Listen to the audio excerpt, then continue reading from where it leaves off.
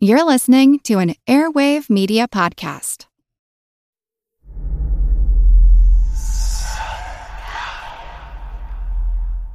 Hey y'all, spooky season is here. And if you're looking for a show to whet your appetite for a little haunted history, then I'd like to invite you to check out Southern Gothic, a chart-topping history podcast that explores some of the most infamous legends, folklore, ghost stories, and hauntings of the American South.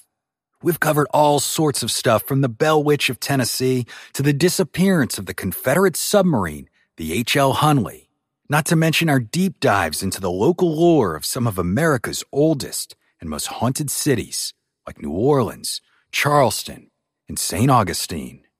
So, if you're ready for a little good old-fashioned Halloween storytelling with a commitment to quality historical research, then be sure to check out Southern Gothic today. It's available now on all your favorite podcast apps.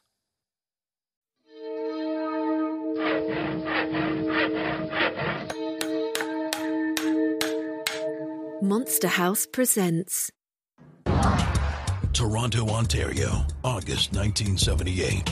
A man known only as Ernest is searching for a lost kitten he believes has fallen into a sewer. But instead of a kitten, he encounters what can only be described as a monster.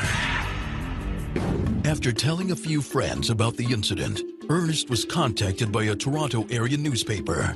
As the newspaper investigated his story, the reporter found buried animal remains and a small chamber that could have been the monster's lair. The evidence documented in the article was so alarming, Toronto's sewer department thoroughly inspected the city's entire tunnel system, out of fear that whatever was down there may go after children. It's actually quite unlike anything we've ever seen before. A giant, hairy creature, part ape, part man. In Loch Ness, a 24-mile-long bottomless lake in the Highlands of Scotland.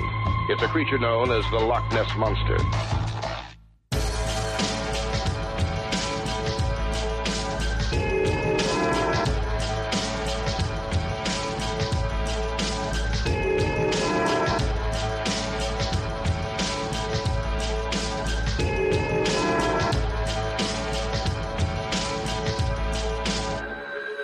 Monster Talk.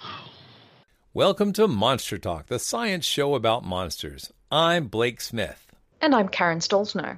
The audio clip you heard at the intro was from the 2010 TV show Freak Encounters, a monster show that specialized in giving genuine legends the sort of candid camera treatment by pranking unsuspecting people after priming them and putting them in scary situations.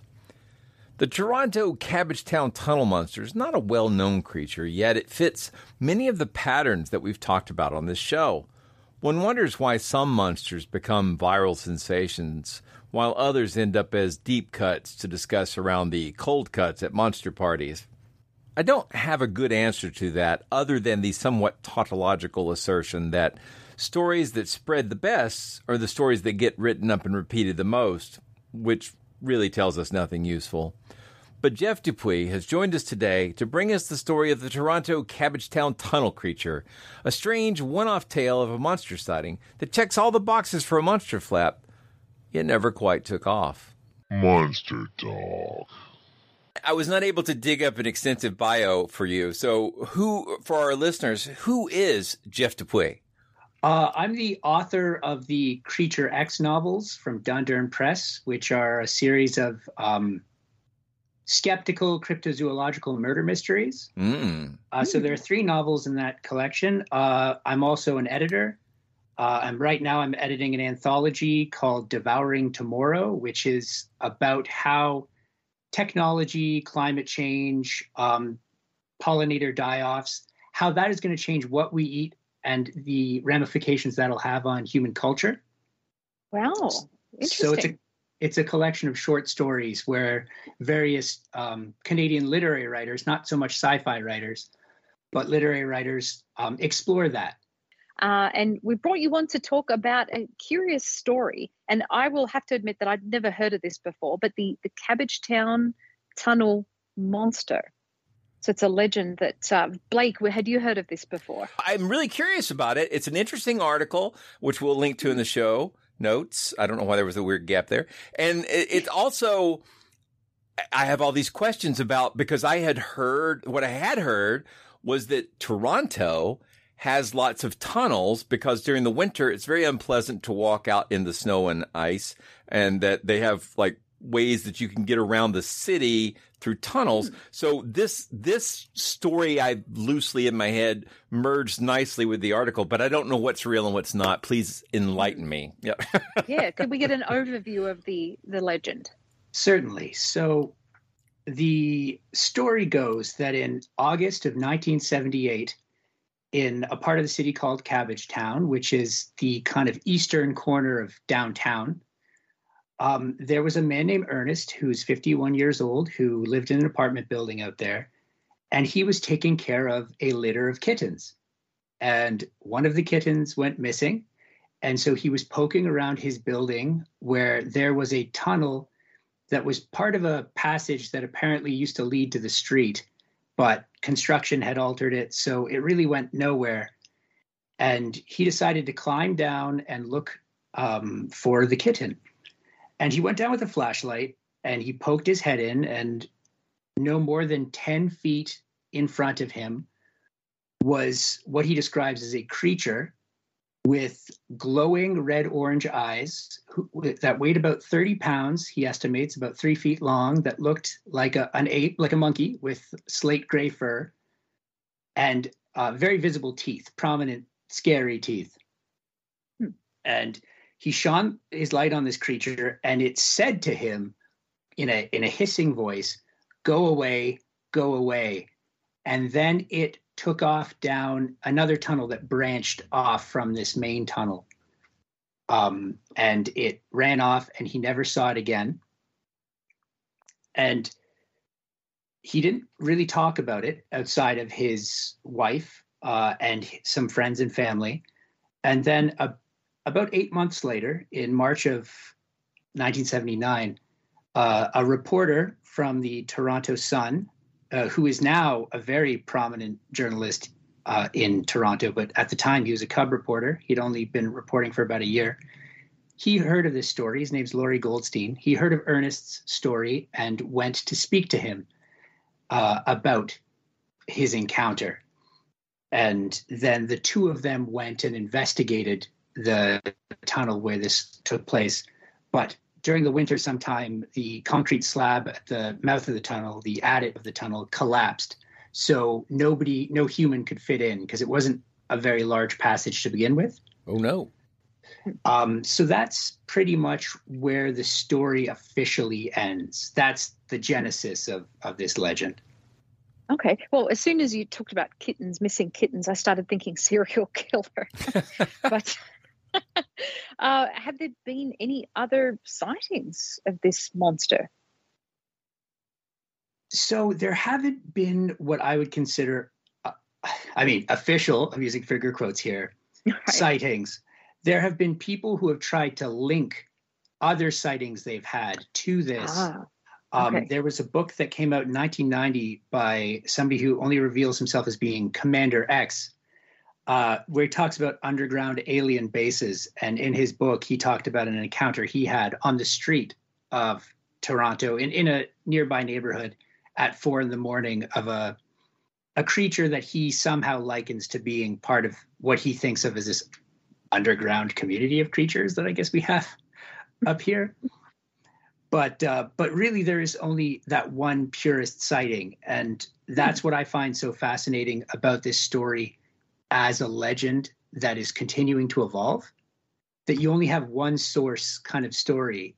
And then watching how it changes and how it's branched off down what I considered kind of two separate sort of paths, I find very fascinating.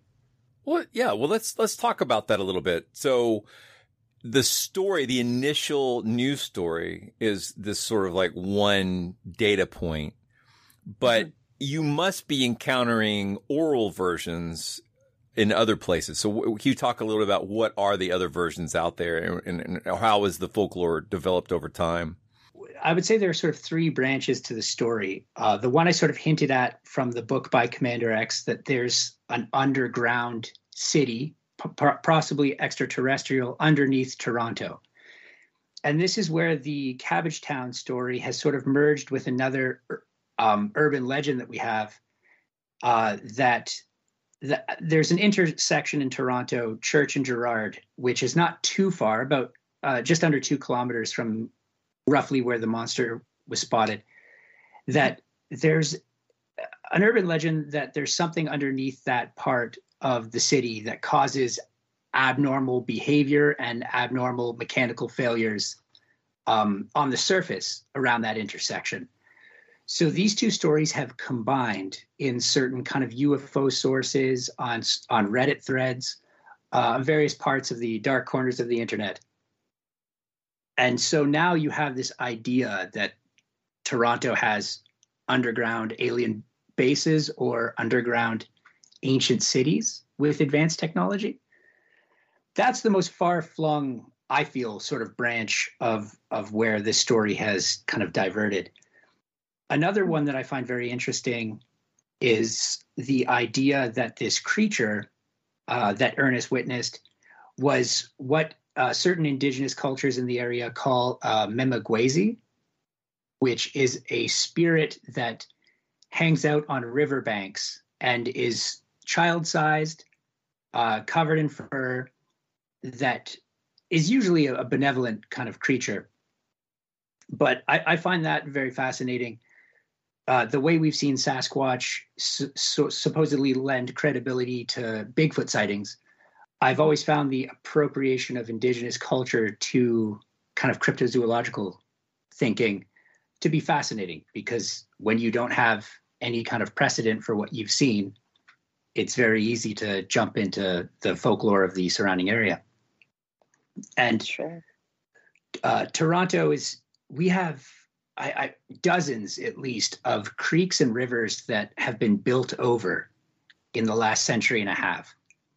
So if you look at a lot of cryptozoological websites, or I should say the handful that talk about the Toronto or the Cabbagetown Tunnel Monster, there's an association now being drawn that perhaps this tunnel was formerly a river and therefore that the habitat of the Memagwezi. I did want to ask a bit more about the tunnels, because I've heard lots of legends about tunnels under various cities in the United States, whether it's St. Louis, here in Denver, there's a set of secret tunnels that supposedly date back to the 1800s and which were used to move liquor during Prohibition. Do we know much about the tunnels in this area and why they were created, or the story behind them? Well, that's an interesting facet, because this doesn't seem to be related to either a buried river or any kind of tunnel commonly in use. Now, because Ernest refused to say specifically, we know what street he lived on, but it's a very long street, about a kilometer and a half in that Cabbagetown neighborhood. Because he didn't want to give too much away about who he was or where he lived, we don't know specifically what the tunnel was. Now, in the original news story, the writer Laurie Goldstein spoke to some sewer workers who said it looked like, because they had to investigate it in case a kid might crawl into it.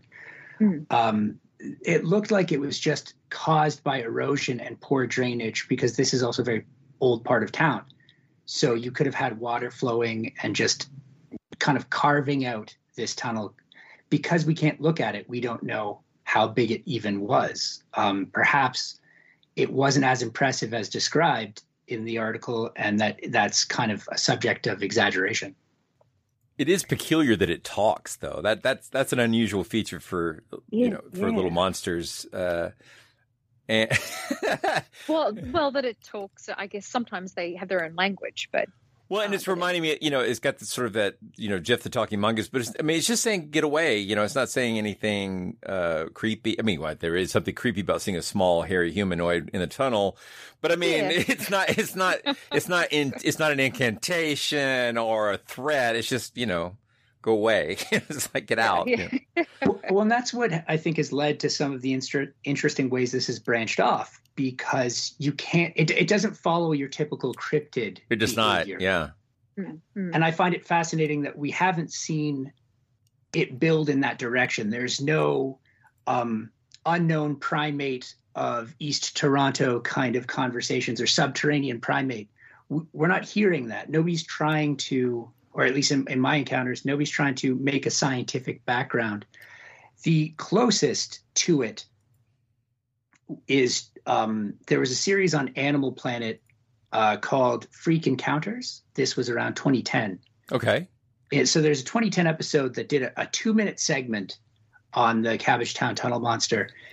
And they really swung for the fences in terms of the ominous music, the ominous pictures of unrelated tunnels they showed, the wild animal noises, that ferocious kind of cat attacking sort of noise, big cat attacking sort of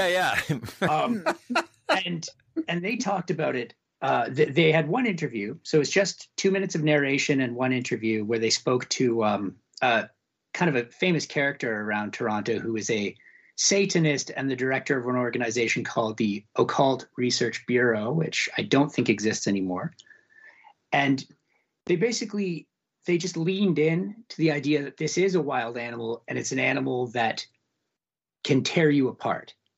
So, as I mentioned earlier, the original news article mentions how the tunnel mouth collapsed sometime between August of 78 and March of 79. Well, of course, when they're interviewing Salako Kalfu, the Satanist I was mentioning, he mentions that, well, what if the monster itself tore this concrete slab down? And if he can do that, then he can rip somebody apart with his bare hands, and just really leading into this idea of, oh, it's a wild animal, monstrous, stay away. And then, of course, the narration of the show goes on to say that pets and people have continued to disappear around tunnels and sewers throughout the city. And of course, that's true of every city. You can potentially say that somebody loses their pet when it just wanders about. If it was a wild animal, have there been any theories as to what kind of animal it was? If it wasn't a monster, if it was a real creature? So as skeptics who I've discussed this with, a raccoon would be the most obvious thing. Ooh, that's a good one. Yeah, yeah. I can see that. Yeah. Because it also has the glowing eyes, because most primates don't have the eye shine that's sort of described in the story. I mean, I know eye shine isn't typically red, glowing red-orange, but if we're trying to look at Ernest's account as being 100% factual up until the go away part, I would say, okay, he encountered some kind of eye shine. I assume if the flashlight he had was anything like the flashlights I had as a kid in the 80s, probably not very good. So it might be a very muted kind of eye shine. I don't know. So what's most likely to be in a tunnel in the city of Toronto that can sort of resemble a primate? I know raccoons, when they're on all fours, don't resemble a primate, but when you see one, I can recall giving one an Oreo cookie as a kid, and it sat up and ate it like a sandwich. Yes. Because they have hands. Their hands look like little human, yes, like little people hands. Yeah. Mm-hmm. And they're up to no good with those bandit masks on. So yep. And giveaway. Yeah, sewer workers interviewed for the original story did comment that in their experience, they had seen beavers and raccoons move into storm drains and tunnels and sewers, that sort of thing. So it's not at all out of the ordinary. Again, up until the point that it spoke to him, which I don't think there's a skeptical, reasonable explanation, unless it was a child that he encountered there that wanted him to go away. That's the only explanation for the voice I can think of. The other thing could be, if he heard the voice in the real world, it could have been a mechanical sound or a natural sound that sounded like "get out." I mean, it's not an elaborate speech. It's like two sounds repeated. That's not crazy. What you'd expect to hear, too. But And he could be hearing it in his head, get out, get out. There's a little hairy man staring at you. There's a lot of things, Yeah. But and with a hissing voice, it's like, who knows what that sound could have been. I mean, that's a good point. Yeah, well, I mean, I if you go on YouTube, why would you? But people do. You could go on there and you could look for dogs that talk, and there's all these animal sounds that sound like speech, but they're not. But they sound like it, And it's So, and again, that's we're always approaching with the presumption of sincerity about these stories, right? But there's this pattern. I mean, this is a classic.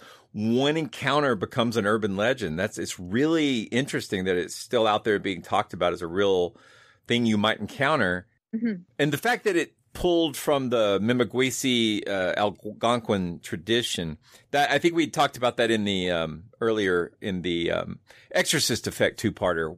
This idea of sort of narrative anchoring or plausibility anchoring. This idea that up until that terminology, I'd been thinking of it as just anchoring it in antiquity. This is not something new that's appeared from nowhere. This is part of a long tradition. You just have to look back further to see the connectedness. And of course, what that does, as you mentioned, is it basically takes native cultural folklore and then tries to reappropriate it to, for your urban legend or urban moment of, whatever. But this story's got it all as far as following that pattern, And it was apparently it was a very popular story at the time. I have since spoke to the man who wrote it 44 years later. And he got calls from the National Enquirer. He got lots of letters every day about this. But I thought it fascinating that nobody came to him with similar stories. Nobody said, I saw it too. Unique. Yeah. Yeah. So you mentioned earlier that a book had talked about a alien theory or a UFO connection of some kind. Could you elaborate on that a little bit? So yes, the book Underground Alien Bases has a segment about Canada and focuses a lot in Toronto. And again, we're seeing this merger of stories. So a book had come out a couple years before the encounter called The Great Lakes Triangle.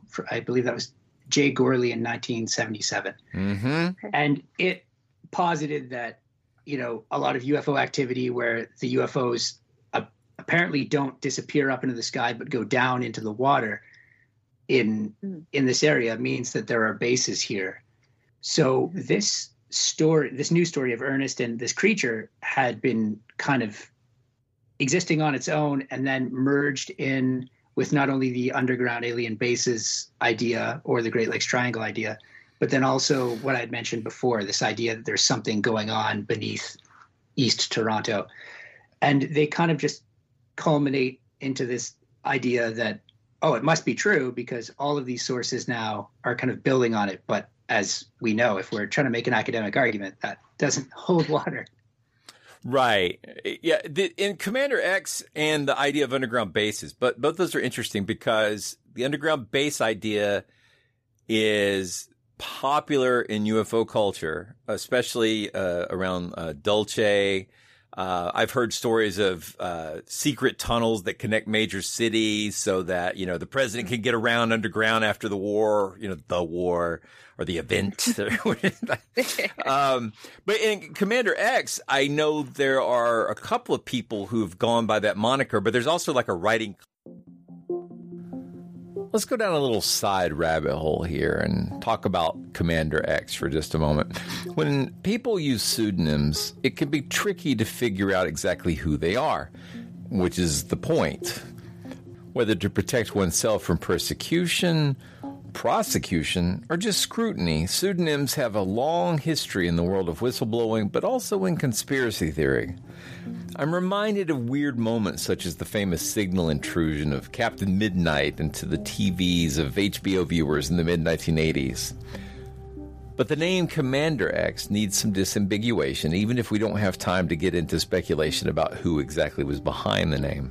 There are two very distinct figures in American culture that are associated with the Commander X moniker.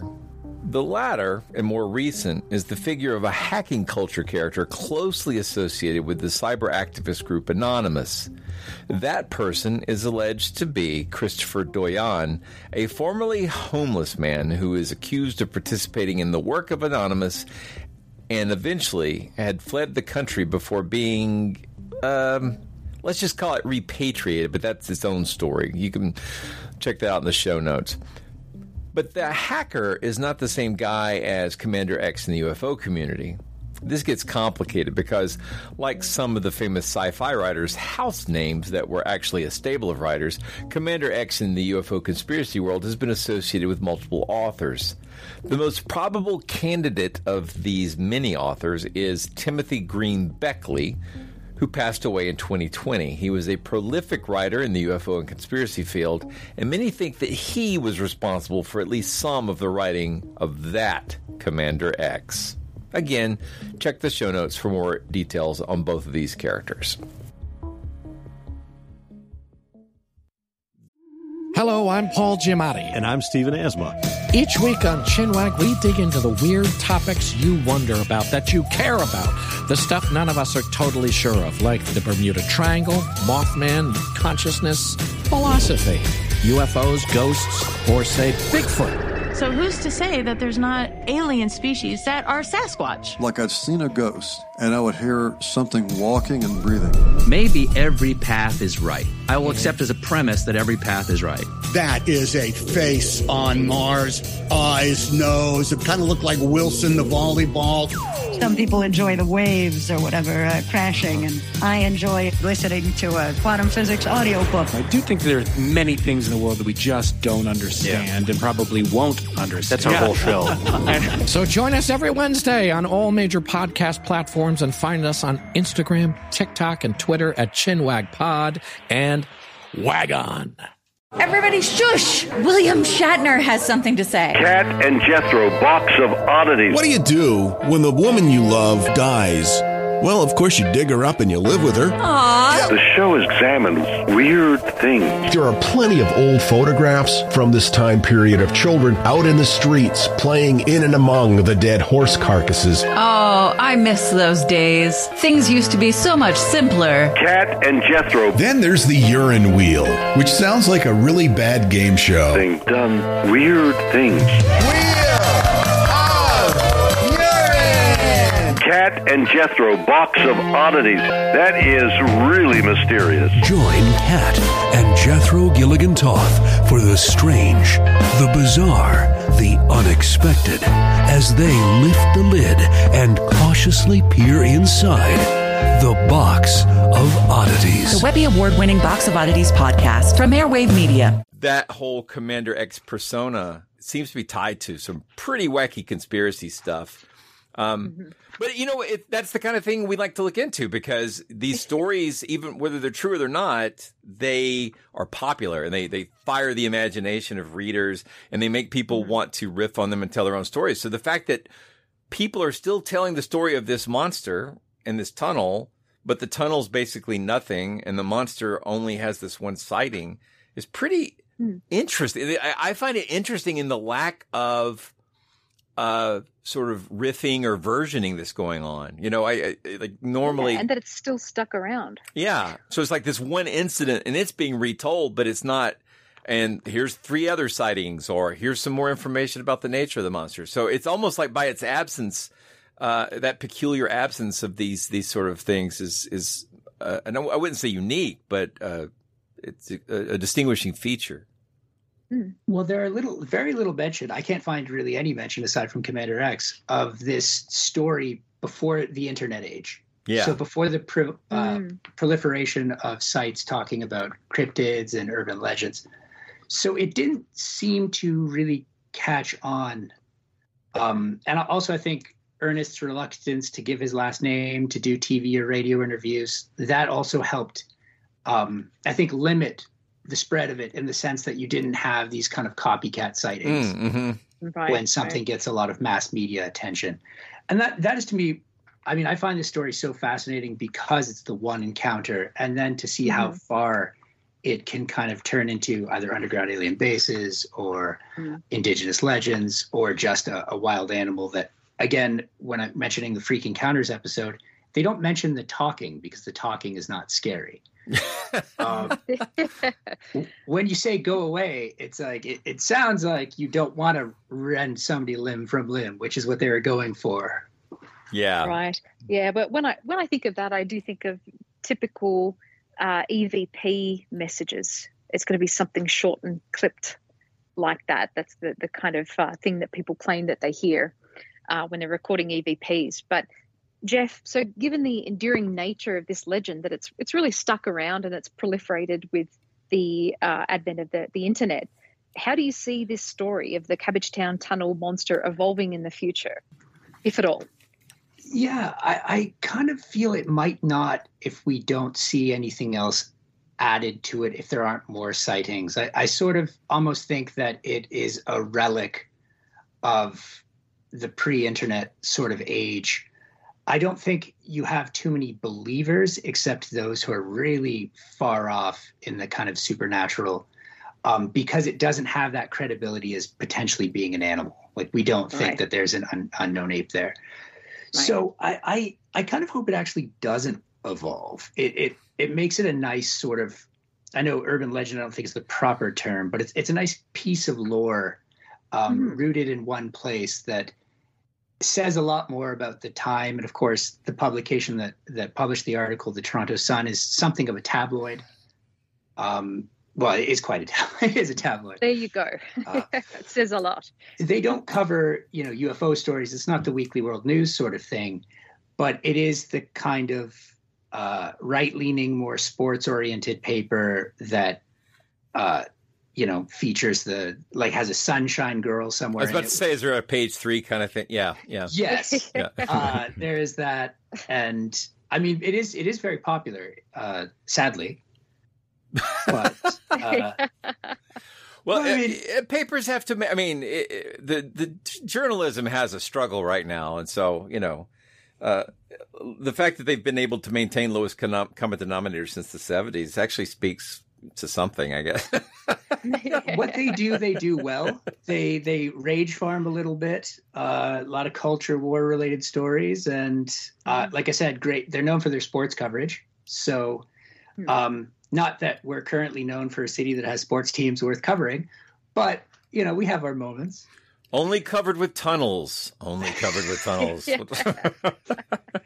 am trying to, I haven't given up. Now, the writer of the original article, Laurie Goldstein, refuses to give me any clues as to Ernest's true identity or give me the location of the site, because he made a promise, and I respect that.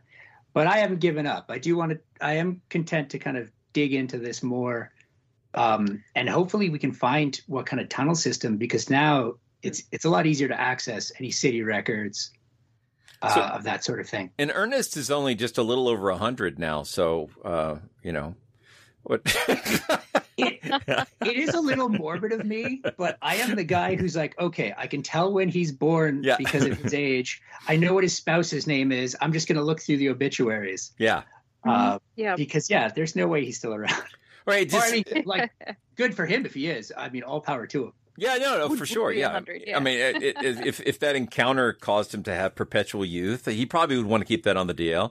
But if that's where the fountain of youth is under an apartment building in Cabbagetown, you heard it here first, folks. Yeah, I believe it. Well, Jeff, after all this work that you've done, what's your personal stance on this legend?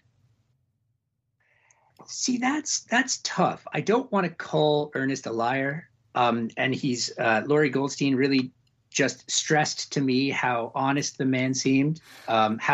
Okay, never mind. I was about to say how earnest he seemed, but that is Blake's territory. 100% earnest. 100% earnest. Very frank. Yes. And so if he saw what he thought he saw, again, I'm going to lean towards either a raccoon or I wouldn't want it to be a child playing in these tunnels, but that's the only thing that I think might, if somebody actually spoke to him. But as you guys reasonable theory, yeah. It could have just been what he thought he'd hear, given the noises down there. But yeah, I don't think that he saw a monster that spoke to him. Let me clarify one thing. So when the reporter Lori and Ernest went back, the tunnel had already collapsed, or was that later? The tunnel had already collapsed. But nobody has suggested that maybe the little creature was warning him to get out before the collapse. Oh, there's a story. Because that would actually be more akin to things like the Tommyknockers, which, tunnel spirits that do try to warn you about dangers of being in the subterranean realm. Exactly. And then there's the Mothman Association, too, of a sighting before some kind of calamity. An omen or a purpose. Mm-hmm. I feel like you're building this up more than time. Uh-oh. No, I'm just the narrative possibilities are interesting, and I'm actually more fascinated. If you only look at the legends that do have a lot of variations and sort of species, if you will, then you would be committing, you would basically do selection bias, because some of these definitely fall into that urban legend or peculiar story realm, but don't necessarily become widespread. I mean, not everything has that mimetic stickiness, so that is also of interest. So there are those kinds of stories that are everywhere, but then there are these weird one-offs, and in some ways they feel more credible because it doesn't take off as of course everybody knows about that, so I don't know. I think it's worth covering, and I appreciate you taking the time to write this thoughtful article and to talk to us about it. Oh, it's my pleasure. Like I said earlier, this is this podcast of yours has been a huge inspiration to me. Not only my novels, but this piece and the other writing I do for the Superstitious Times. Well, so I thank you for the work you guys do. We appreciate it very much. Yeah. I'm just thinking too that Cabbage Town, there's something kind of cute about it, a little innocuous. We have one in Atlanta. We have a whole region called, you know what? There's 3 different stories for why it's called Cabbage Town. I don't believe any of them. Why is it called Cabbage Town in Atlanta? Like, what are the theories put out there? I can imagine. Well, the first one is that the mill, there was a train wreck or a truck wreck, and it spilled out cabbages, and in that area, everybody went out and grabbed the free cabbages. The second was that the mill workers are Scotch-Irish and were growing cabbages in their front yards, and so the community smelled like cabbages. And the third was that there was a popular, a farmer's market in the region, and they brought all kinds of things to the farmer's market, but ultimately only cabbages really sold, so they started exclusively selling cabbages at the farmer's market. That story makes no sense. None of these stories really make sense to me, but those are the 3 stories that I've heard. I don't believe any of them. Okay, that's fascinating, because your second story is reportedly why our Cabbage Town is called Cabbage Town, because it was home to Irish immigrants who used what little yardage they had to grow cabbages, because it was a hardy enough vegetable that they liked, that they could grow in what limited space they had. I don't know if that's true either, and it seems perhaps just a little discriminatory. Yes, there you go. There you go. That's what I think. Exactly. I think the real answer is it's making fun of the Irish. That's what I really think is going on. Maybe, yeah, but it certainly sounds like an urban legend that's transported. Mm-hmm. Well, and we didn't really get too deep into this, but I was going to mention that too. The intersection I mentioned earlier, where there's supposedly weird electromagnetic phenomenon and a city beneath it, that is at the kind of the southern end of what is considered Toronto's gay village, and it's also been home to a lot of more kind of, I don't want to say artsy type people, but you have people that you can see being made fun of in conspiracy circles. So that was just something that I was thinking upon doing this research, that it's weird that we're not giving names or making these legends about, more affluent neighborhoods with more white Anglo-Saxon Protestant type residents. Good point. That's a really good point. Jeff, it's been a pleasure to talk with you. This is a really interesting little story. And since this is your first time on the show, we have to ask you our signature question. And that is, what's your favorite monster? I will say that I actually lost sleep last night thinking about this because I knew you would ask. It's an important question. And how do you pick a favorite when you lead lives like we do? It's Sophie's choice every week.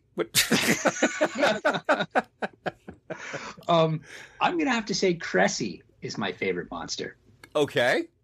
So now, we've not done a dedicated Cressy episode, so please. We have not. Mm-hmm.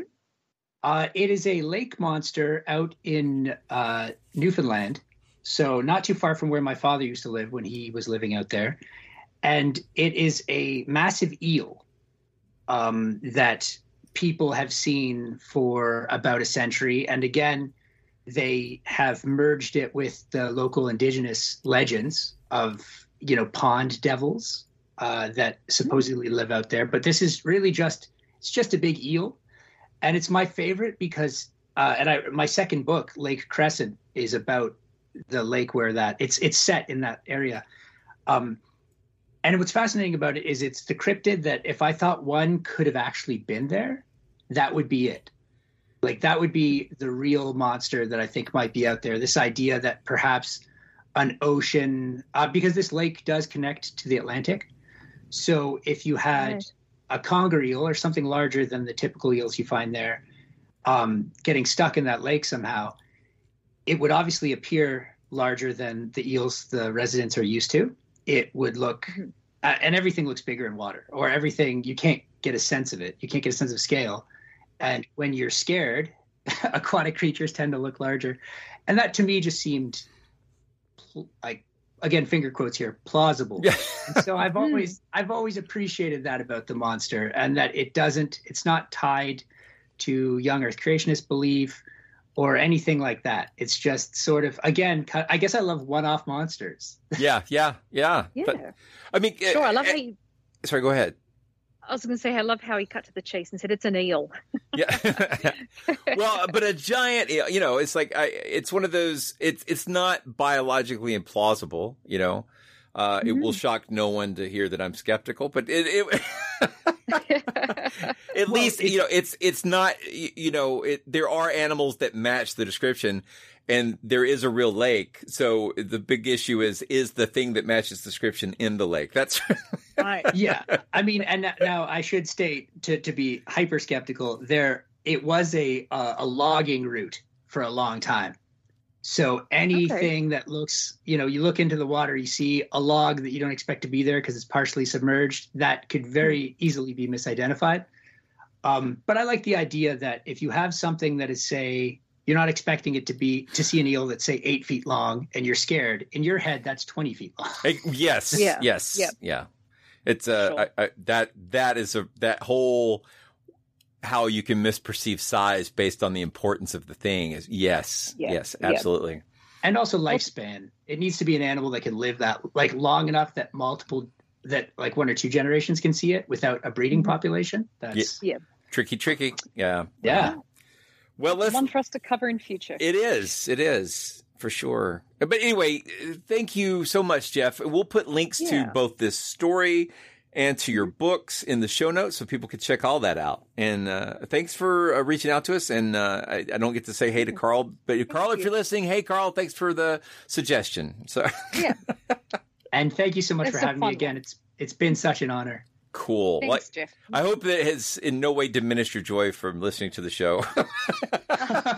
Well, aside from not wanting to hear my own voice. I have enough of a back catalog that I don't need to listen to my own episode. I understand that feeling too. So it's a weird thing, isn't it? It totally is. Monster Talk. You've been listening to Monster Talk, the science show about monsters. I'm Blake Smith. And I'm Karen Stolzner. You just heard an interview with author Jeff Dupuis about his research into the Toronto tunnel monster of Cabbagetown. You can find a link to Jeff's article as well as his cryptid-themed novels in our show notes. We hope you've enjoyed this episode of Monster Talk. Each episode, we strive to bring you the very best in monster-related content with a focus on bringing scientific skepticism into the conversation. If you enjoy Monster Talk, we now have a variety of ways to support the show, all with convenient links at monstertalk.org/support. That's monstertalk.org/support. We have links there to our Patreon page as well as a donation button. Another great way to support the show is to buy books from our Amazon Monster Talk wish list, which directly helps us with our research. We love used books very much, so don't feel compelled to buy new ones, and we love Kindle so we can share our digital libraries with each other. And finally, without spending any money at all, you can support us by leaving a positive review at iTunes or wherever you get your podcasts. Positive reviews help keep us visible in iTunes, which is a great way to help us find new listeners. And please share our show on your favorite social media platforms. Monster Talk's theme music is by Peach Stealing Monkeys. Thank you so much for listening to our show.